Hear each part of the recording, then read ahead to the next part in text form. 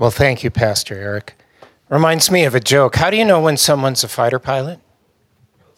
They'll tell you, exactly.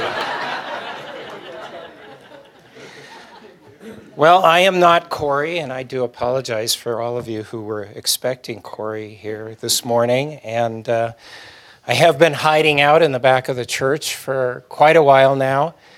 And don't be like me, because if you hide out, God will always find you. He will have you do the things that He purposes in your life.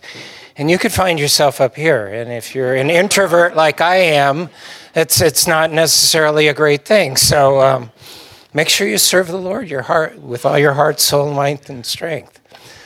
So hopefully, I'll be here this Sunday and next, and hopefully with God's grace and mercy, Corey will still have a church to come back to when he gets done with his vacation sabbatical.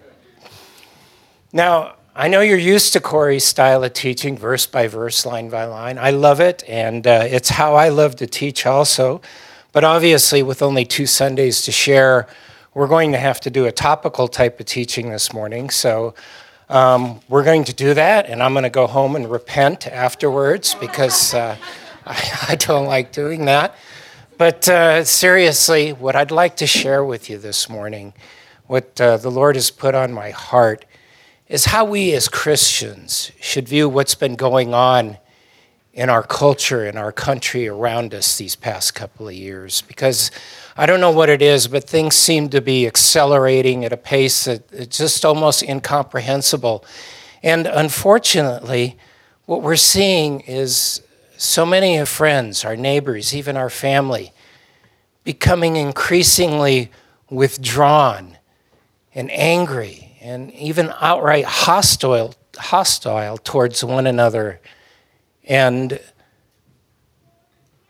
they seem to be screaming about things that a lot of times we don't understand why they're this way.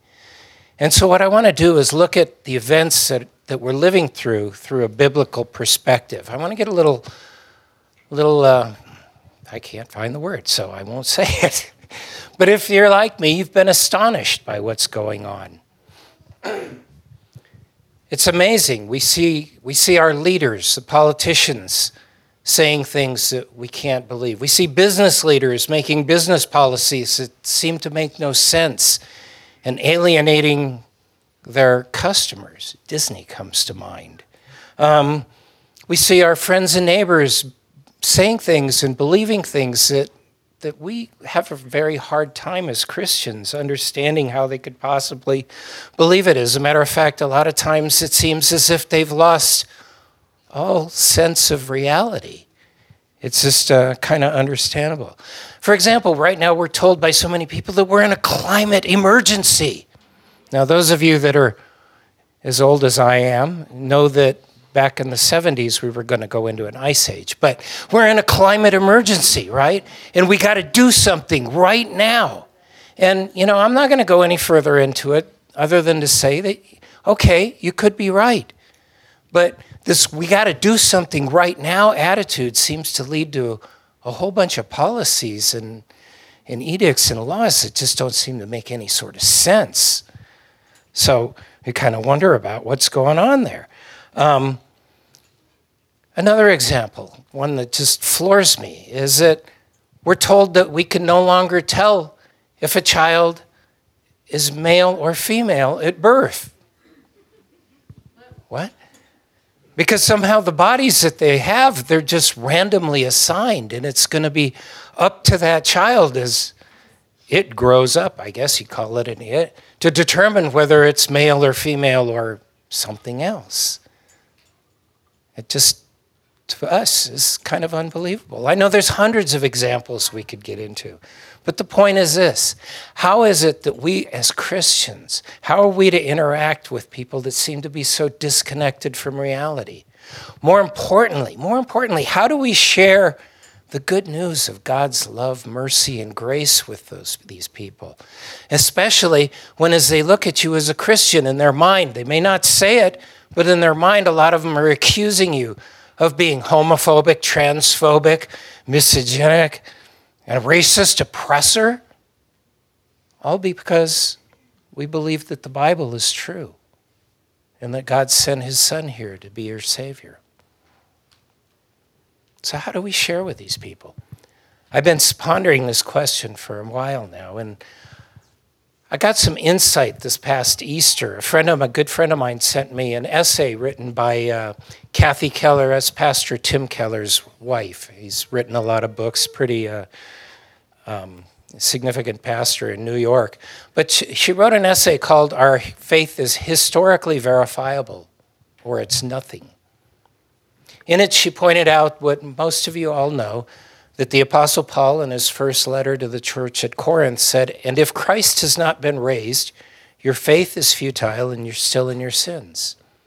In other words, we have a faith that can be, if we have a faith that can be verified historically, then it's true.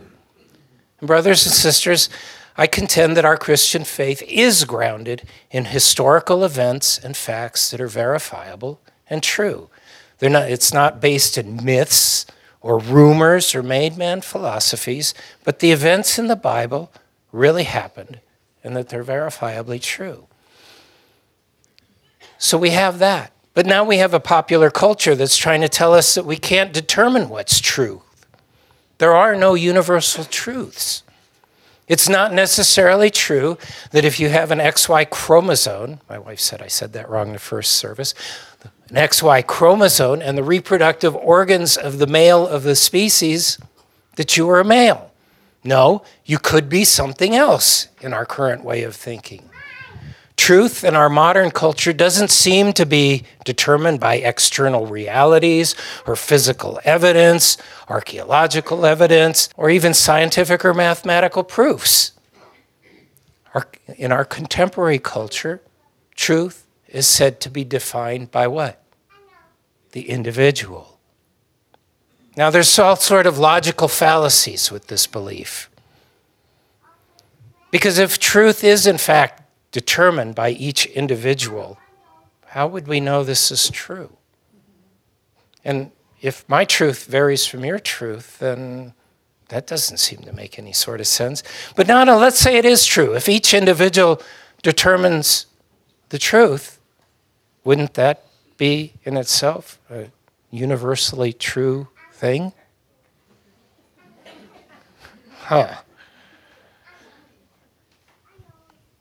But besides that, how do we have a rational conversation with someone that believes these things? A brother was sharing with me between services that his sister, were talking about something, and she said to him, "Well, that's your truth." And it's like, how do you deal with people like that? They seem to be completely illogical and irrational. In a former life, Eric kind of alluded to that life, I would have answered that question by saying, know your enemy. Know your enemy. In order to understand these people, we have to understand where they're coming from. But what we do have to keep in mind, and hear me on this, because it's really easy to get this confused. These confused, deluded people are not our enemy. They're not our enemy. We're going to identify our true enemy today as we go through, but they're not it. Now, I've talked entirely too long without us reading the Bible, so if you would please stand as we read our passage. We're going to read from two passages today, John 14 and verse 6, and then we're going to thumb over to the right to 1 Corinthians 15. So if you have your Bibles with you, open your Bibles to John 14, 6, and we'll read one simple verse. Jesus said to him, "I am the way, the truth, and the life." I am the way, the truth, and the life. So flip over to 1 Corinthians chapter 15. We're going to start reading in verse 3. "For I delivered to you as of first importance what I also received, that Christ died for our sins in accordance with the Scriptures, that he was buried, that he was raised on the third day in accordance with the Scriptures, and that he appeared to Cephas, then to the 12. Then he appeared to more than 500 brothers at one time, most of whom are still alive, though some have fallen asleep. Then he appeared to James, then to all the apostles. Last, as to one untimely born, he appeared also to me. Father God, we thank you. We thank you, Lord, that you are the same today, yesterday, tomorrow, forevermore, that we can know from you what's true, what's good. We can know, Lord, from your word and from the witness of your Holy Spirit, good from evil, right from wrong, the things that you would have us do, Lord. And Lord, we know that there are so many out there who don't know you. They're perishing for lack of knowledge, Lord.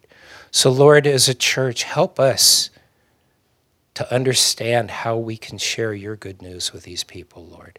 Help us to be the ambassadors to the world that you call us to be. We ask all these things for your glory, Jesus. Amen.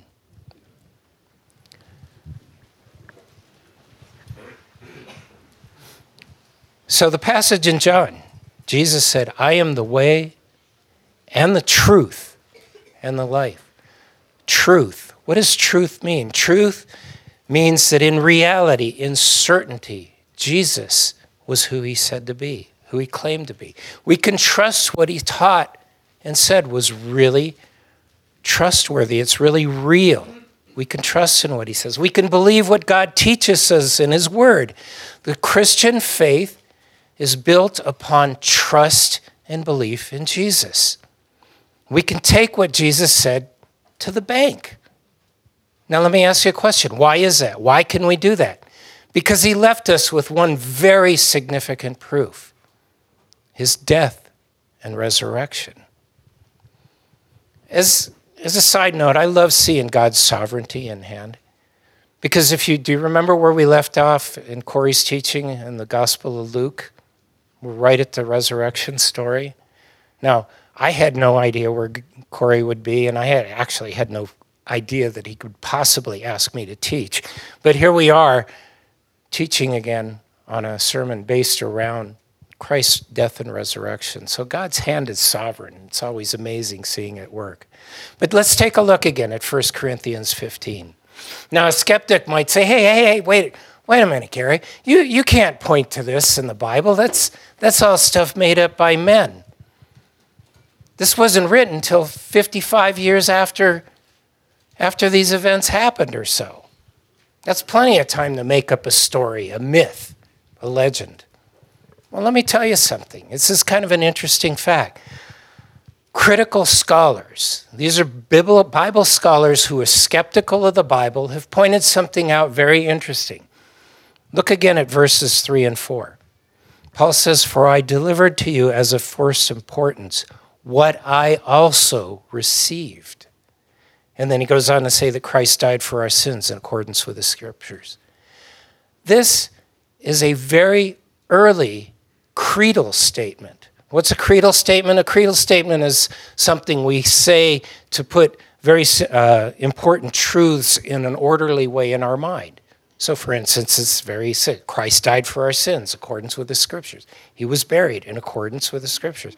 Raised in accordance with the scriptures. It's a creed. And this creed, the critical scholars have determined, probably date to within about 33 to 35 AD. So 1 to 5 years of the crucifixion. Now think about that. This is a very recent event. If you're going to make up a creed like this and it's false, there's going to be people standing around. You can't say that. He never resurrected.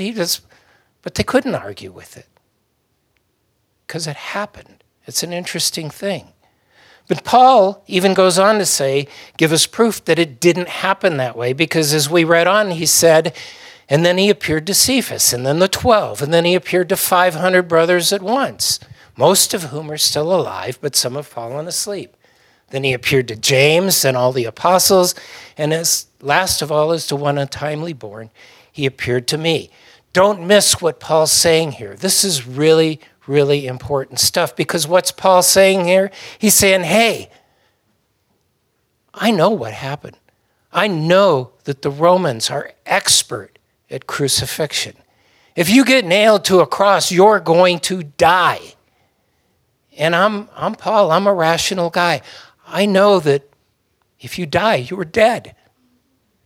You're gone, right? Dead men don't come back to life. But Paul says, but he did come back to life. He resurrected. He's alive. And he says, if you don't believe my story, go talk to Peter. Go talk to the 12. Go talk to the 500 others. They'll tell you the same thing I did. Some of these guys walked with him. They talked to him. Some of them even had meals with him. Go check out my story. But Paul goes even further. He's saying, I'm not making this up because I'll tell you what, if Christ has not been raised, your faith is futile and you're still in your sins. In other words, Paul's saying, hey, if I'm lying, if I made all this up, if this is some sort of story, if Christ didn't resurrect, all this religious stuff you guys have been practicing, all this Christianity, it's false. It's futile, vain, pointless, worthless. If you don't believe me, check it out. But he goes on from there. He says, but in fact, Christ has been raised from the dead. Jesus Christ, in fact, supernaturally rose from the dead. Paul knew that dead men don't rise. Now, people might say, well, maybe all these other people, maybe they wished Christ came back to life. No one in Jewish society at that time expected a Messiah who was going to come and be crucified. They expected a Messiah who would come and rule to free them from Roman oppression. But to die the most horrible, wretched death possible, a death that was forbidden to Roman citizens and only given to the lowliest, that doesn't fit with their narrative. If anything, that would have just discouraged them to say, oh my gosh, this was all wrong. But in the very place that Christ was crucified, this is where the faith originated. Isn't that amazing? God works that way. In fact, Christ has been raised from the dead. That resurrection, it's proof. It's proof that Jesus Christ was not of this world. It's proof that he has power over creation. It's proof that we can trust in him and what he says. And what does he say? He says, I am the way, the truth, and the life. Because of that, we can believe God's word. We can go all the way back to Genesis 1, where God tells us in the beginning, he created the heavens and the earth. And hey, what do you know? Here we are. Modern day scientists tell us that the entire universe began at a single point, a singularity. Wow. Now they realize what that means, so they got to come up with all these other ideas to avoid the fact that there was a creator. As Ted Koppel said, if there was a big bang, then there was a big banger. But they want to avoid that. We can believe God's word when he says, this is one we need to hold on to these days, God created man in his own image. In the image of God, he created them, male and female. He created them. Whoa, well, who knew? We're binary. We can trust God when he says, for I know the plans I have for you, plans for good and not for evil, to give you a future and a hope. We can trust God at this. We can believe in a supernatural God who has created everything ex nihilo, literally from nothing. He can turn water to wine. He can heal the sick and raise the dead. We can trust all of this because he's left us ample evidence by nature, through creation, through his word, by his son's death and resurrection. And most importantly, brothers and sisters, don't ignore this, through the witness of his Spirit that resides in every one of us. And because of this, we can identify who our real enemy is. And God even warns us of him in Scripture, doesn't he? And because we know who this enemy is, we can begin to understand, we can gain some insight into how so many people have so many twisted, warped views of things, because our enemy has deceived them. They've believed a liar, and they believe his lies. Just like Adam and Eve. They sin because they believe the liar. We know this enemy by many names, don't we? The serpent, Satan, the devil. Jesus describes him this way in John 8. He was a murderer from the beginning and does not stand in the truth because there is no truth in him. When he lies, he speaks out of his own character, for he is a liar and the father of lies. I want you to notice something here. Jesus called him a murderer, not a liar. Why? Well, because lying is sin, right? Amen? And the wages of sin is death. He's a murderer. He distorts the truth. People believe him and they die because of it. They perish because of it. So on the one hand, we have truth, God, Jesus, the Spirit. And on the other hand, we have lies and deceptions, Satan. So all these crazy ideas that we see today, that there are more than two genders, that men can become pregnant. Please, no. that it's a health issue for a woman to kill a child in her body. That the world is overpopulated and that mankind is a scourge on the face of the earth. All these ideas come from one source, the father of lies. It's nothing new, right? It's nothing new. This goes all the way back in our history to the garden, where the father of lies told Eve, "You will not surely die. God knows that when you eat of the tree, your eyes will be opened and you will be," what? "Like God." There's a promise, knowing good from evil. What happened in that instant? When Eve believed and Adam went along with her, the trust that existed between mankind and God, that bond was broken. And the rest of our history has been filled with people being deceived by the liar, deceived by falsehood. Ever since we believed that our eyes would be open and we would be like God, we, all like sheep, have gone astray. What's the result of it? We all want to be our own masters, right? I want to captain my own ship. I want to pilot my own plane. I had to throw that in there. We want to be in control. But the truth is we're not. Incidentally, how does Satan present himself? Is he that ugly red guy with the horns and the tail and the pitchfork? Nah.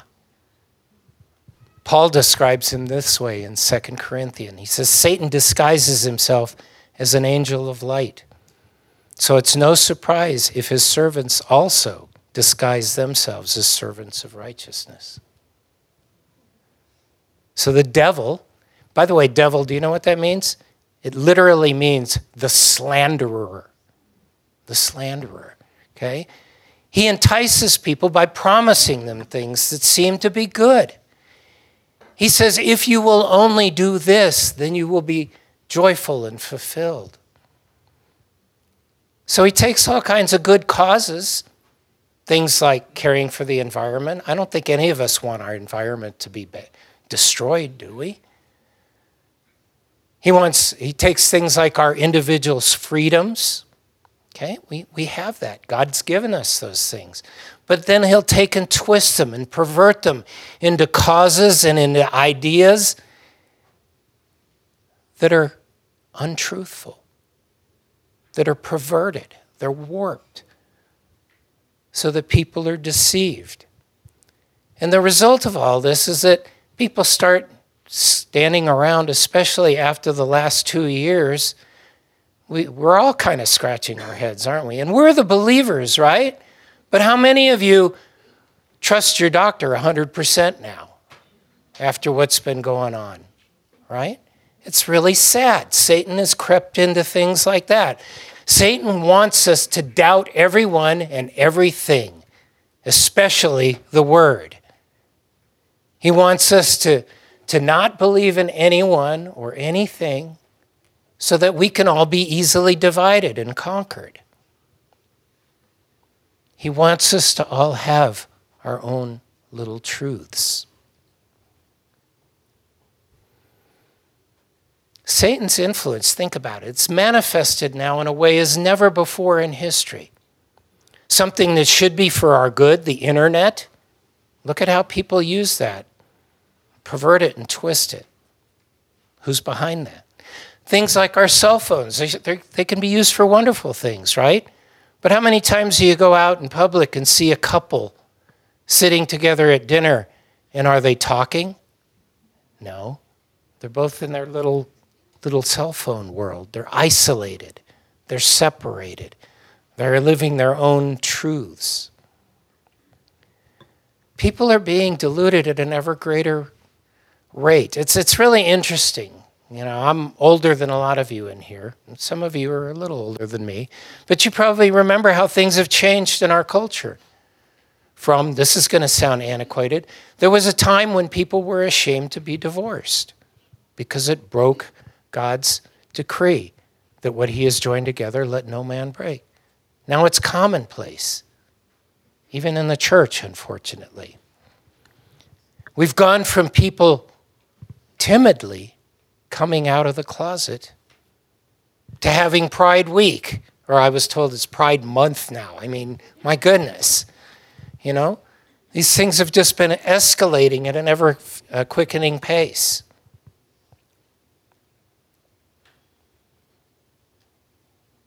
We've seen progress from people knowing that they're male or female to having to question what gender they are and deciding it for themselves. Now, as Pastor Corey said, it's probably been about 2 months ago, and I really identified with it when he said it. It's really easy to get fed up with these people, right? It's really easy to get angry about the state of affairs in our culture, in our country right now. In my flesh, I want to walk up behind some of these people, smack them on the back of the head and say, hey, wake up. Wake up. You're believing crazy things. How can you be so deluded? How can you think it's a good thing for a man to dress up as a woman and then go to our libraries and read to our children? How can you believe it's a good thing to indoctrinate our kindergartners on sexuality? It doesn't pass any logic tests. It doesn't make any sense. But when I calm down, when I pray, when I seek the Holy Spirit and his guidance, then Jesus brings clarity to it. And what did Jesus say about these people? John 8. Why do you not understand what I say? It's because you cannot bear to hear my word. You are of your father, the devil, and your will is to do the Father's desires. Now, I know that when Jesus said this, he was speaking to a particular group of Jews, but think about this. It was a group of Jews who were Abraham's children. They followed Moses' writings. They believed in their leadership. They believed they were doing the right things according to their Sanhedrin, the Pharisees, the scribes. They thought they were worshiping God, and yet they had strayed. They were deceived. They were so deceived that when the Messiah came, they couldn't recognize him as their Savior, and they crucified him. Do you think some of these people that we're seeing that kind of infuriate us, could they possibly believe that they're truly doing good? Yeah, unfortunately they can. They've been deluded. They believe a lie. Now, you might be asking me, really? How can they really be thinking that they're doing good? How can they really believe that there's more than two genders? Turn with me to the book of Romans. We're going to be in Romans chapter 1. We'll start reading from verse 18. excuse me. For the wrath of God is revealed from heaven against all ungodliness and unrighteousness of men, who by their unrighteousness suppress the truth. For what can be known about God is plain to them, because God has shown it to them.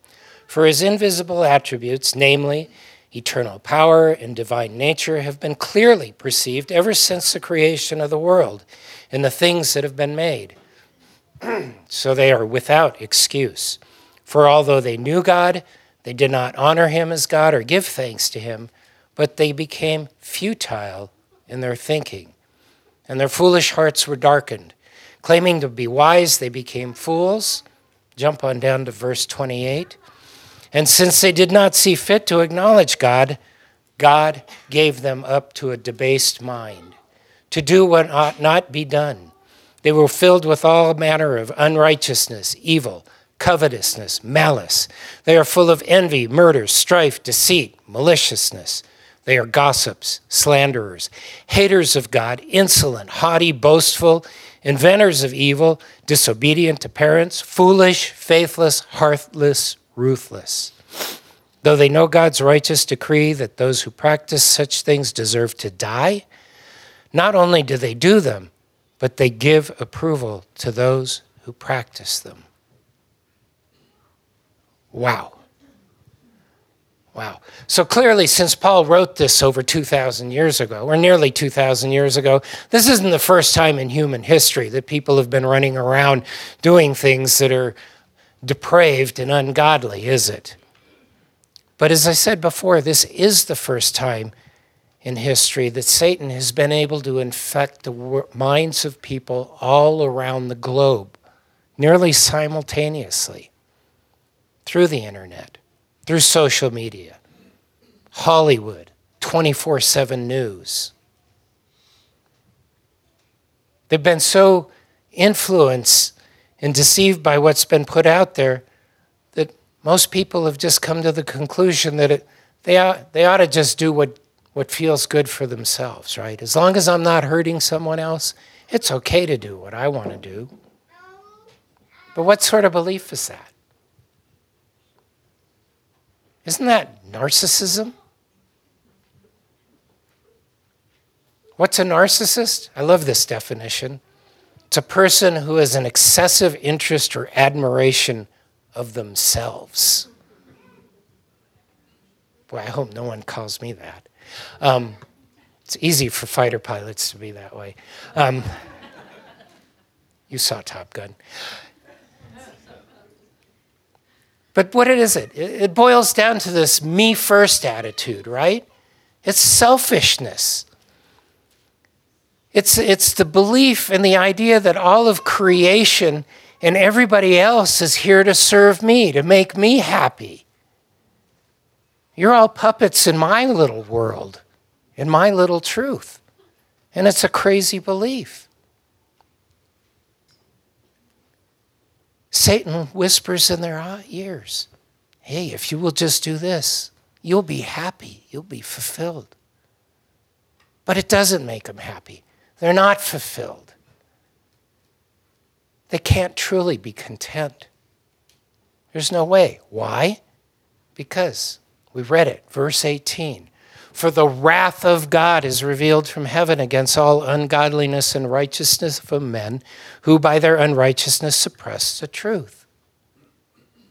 Now, all these people that are screaming about their pride, their rights, screaming at you to quit driving your cars and trucks because you're killing the planet, all these people who have been deceived by Satan deserve our compassion, mercy, and love. Why? We just read it. Because they're under God's wrath. I looked at 10 different translations of the Bible. 9 of the 10 use that particular word, wrath, to describe God's attitude towards them, his disposition towards them. Now, just because someone's not a believer, I don't believe that they're under God's wrath, because I wasn't a believer for a long time. And I knew that the Lord was seeking after me, okay? So I think wrath is really, really held for those that have shunned God. They deny him. They deny his existence, or they laugh at him. They mock at him. I think those are the people that are under God's wrath. But what does it mean? What does that word wrath mean? Well, in this instance, it means God's personal, directed indignation and anger towards an individual. Let me repeat that. It's God's directed indignation and anger towards an individual. Yeah. I don't want to feel that. I don't want to know what that feels like. It can't be a good thing. It can't be. And Paul tells us how this wrath is carried out by God giving them over to a debased mind, a warped mind, to do the things that ought not be done. God gave them over. It literally means he handed them over to another. Who has he handed them over to? We have on one hand truth, God. We have on the other hand lies, deception, Satan. So we know who they've been handed over to. God's left these people to their own devices, their own means, because they chose to abandon him. So he will take his mercy and grace away from them. He has given them over to the father of lies. Since they've freely chosen to deny him, he's granted their desires, handed them over to Satan's hands. So let me ask you a question. It's an honest question. Do you think there's any way in God's good creation that a person can be truly content, fulfilled, joyful, or happy if God has abandoned them? I don't think so. Think about how you felt before you knew Christ as Lord and Savior. Was your life full of joy? I know some people partied hardy and all that, but were they really happy? No. There was something that drove you into the hands of the Savior. Imagine what it's like not knowing that God's in control. Thinking that you've been told you're in control and the world's going crazy around you. Would you feel uncertain, unsettled, unsure? Would you feel you couldn't trust anyone or anything? Be secure or safe anywhere? Isn't it interesting that so many people are so concerned about safety now? Oh, I got to be safe. Because they don't feel safe. They don't have the Spirit with them. Satan wants them to be unsure. He wants them to question everyone and everything. Doesn't want you to trust anyone. Doesn't want you to believe in anything. I love the coexist stickers. You know? Believe everything. Same thing as believing nothing. You can't leave here and go any way you want and get home. There's a certain path to get certain places. But Satan wants you to be deceived. And this deception, this abandonment, it leads to a life, I think, of irrationality, deep-seated unhappiness, purposelessness, even a sense of desperation. What happens when people get desperate? They try to fill that void, right? So they'll latch on to causes, trying to make themselves feel good. So I'm all electric. I've given up fossil fuels. I'm saving the world. Or they'll pour themselves into their work. I make a lot of money. I'm powerful. They'll become dedicated to becoming famous. Oh, all these people love me. Look at how famous I am. They still don't find happiness. They still don't find joy. And what's that ultimately lead to? Satan will say, keep at it more. You just haven't done enough. So you pour into it a little more. You make a little more money. Buy some more houses. You get a little more famous. And what's it lead to? Nothing. you're still not joyful. You're still not content or happy. They get angry. They lash out, oftentimes at God. They deny him even more. God says, fine, I'll leave you to it. What's the result? Paul says they became futile in their thinking. Futile. And their foolish hearts were darkened. Claiming to be wise, they became fools. Politics, anyone? They were filled with all manner of unrighteousness, evil, covetousness, malice. They're full of envy, murder, strife, deceit. I mean, this list is horrible, isn't it? It's tragic. It's really sad, and it should really, really break our hearts. These are the souls Jesus cried over when he went into Jerusalem. These are the souls that Jesus is crying over now. And I'll be honest with you, I wish and pray for myself that I could be one of those people that cries for them also, because it's too easy to be irritated by them because they're so irrational. So what do we do, church? What do we do? How do we combat our real enemy? How do we influence our friends, our neighbors, our family that have been deceived by the father of lies? How do we influence people, some of whom are living under God's wrath? How do you reason with someone who's literally futile in their thinking? How do we relate to these people when oftentimes they will become angry and infuriated at you because as a Christian, in the midst of all this chaos going on, you have a peace that surpasses all understanding. You have a hope and a joy that seems illogical with how crazy things are going. So how do we relate to these people?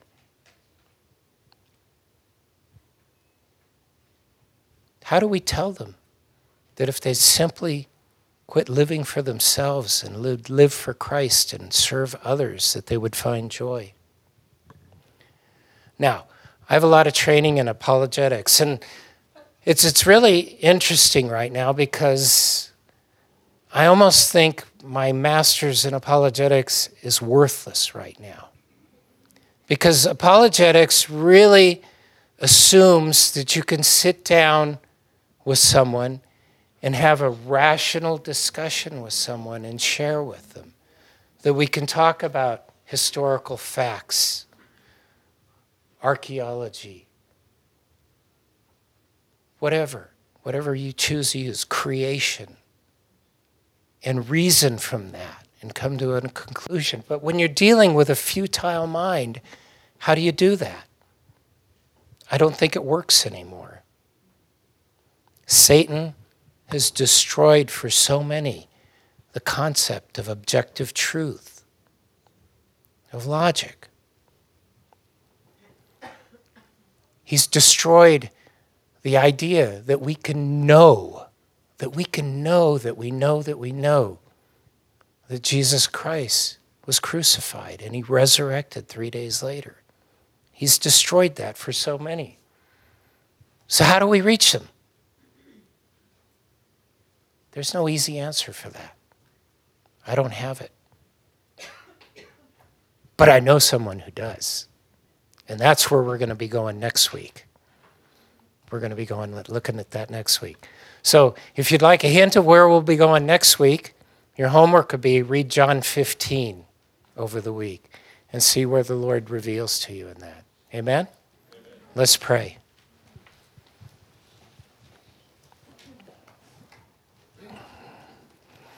Lord, we freely admit that we don't understand what's going on in our culture right now, in our country. We're bombarded on all sides, Lord, by events and beliefs that just seem to be so irrational, so disconnected from reality. And We mourn, Lord. We mourn for people who just seem to be lashing out because they're angry, they're desperate, they're hopeless, because they don't know the truth. They don't know you, Lord. So, Lord, help us. We need you so desperately, Lord God. We don't have the answers, but you do. We don't know how to relate to these people, Lord, but you do. And you give us your Spirit, Lord.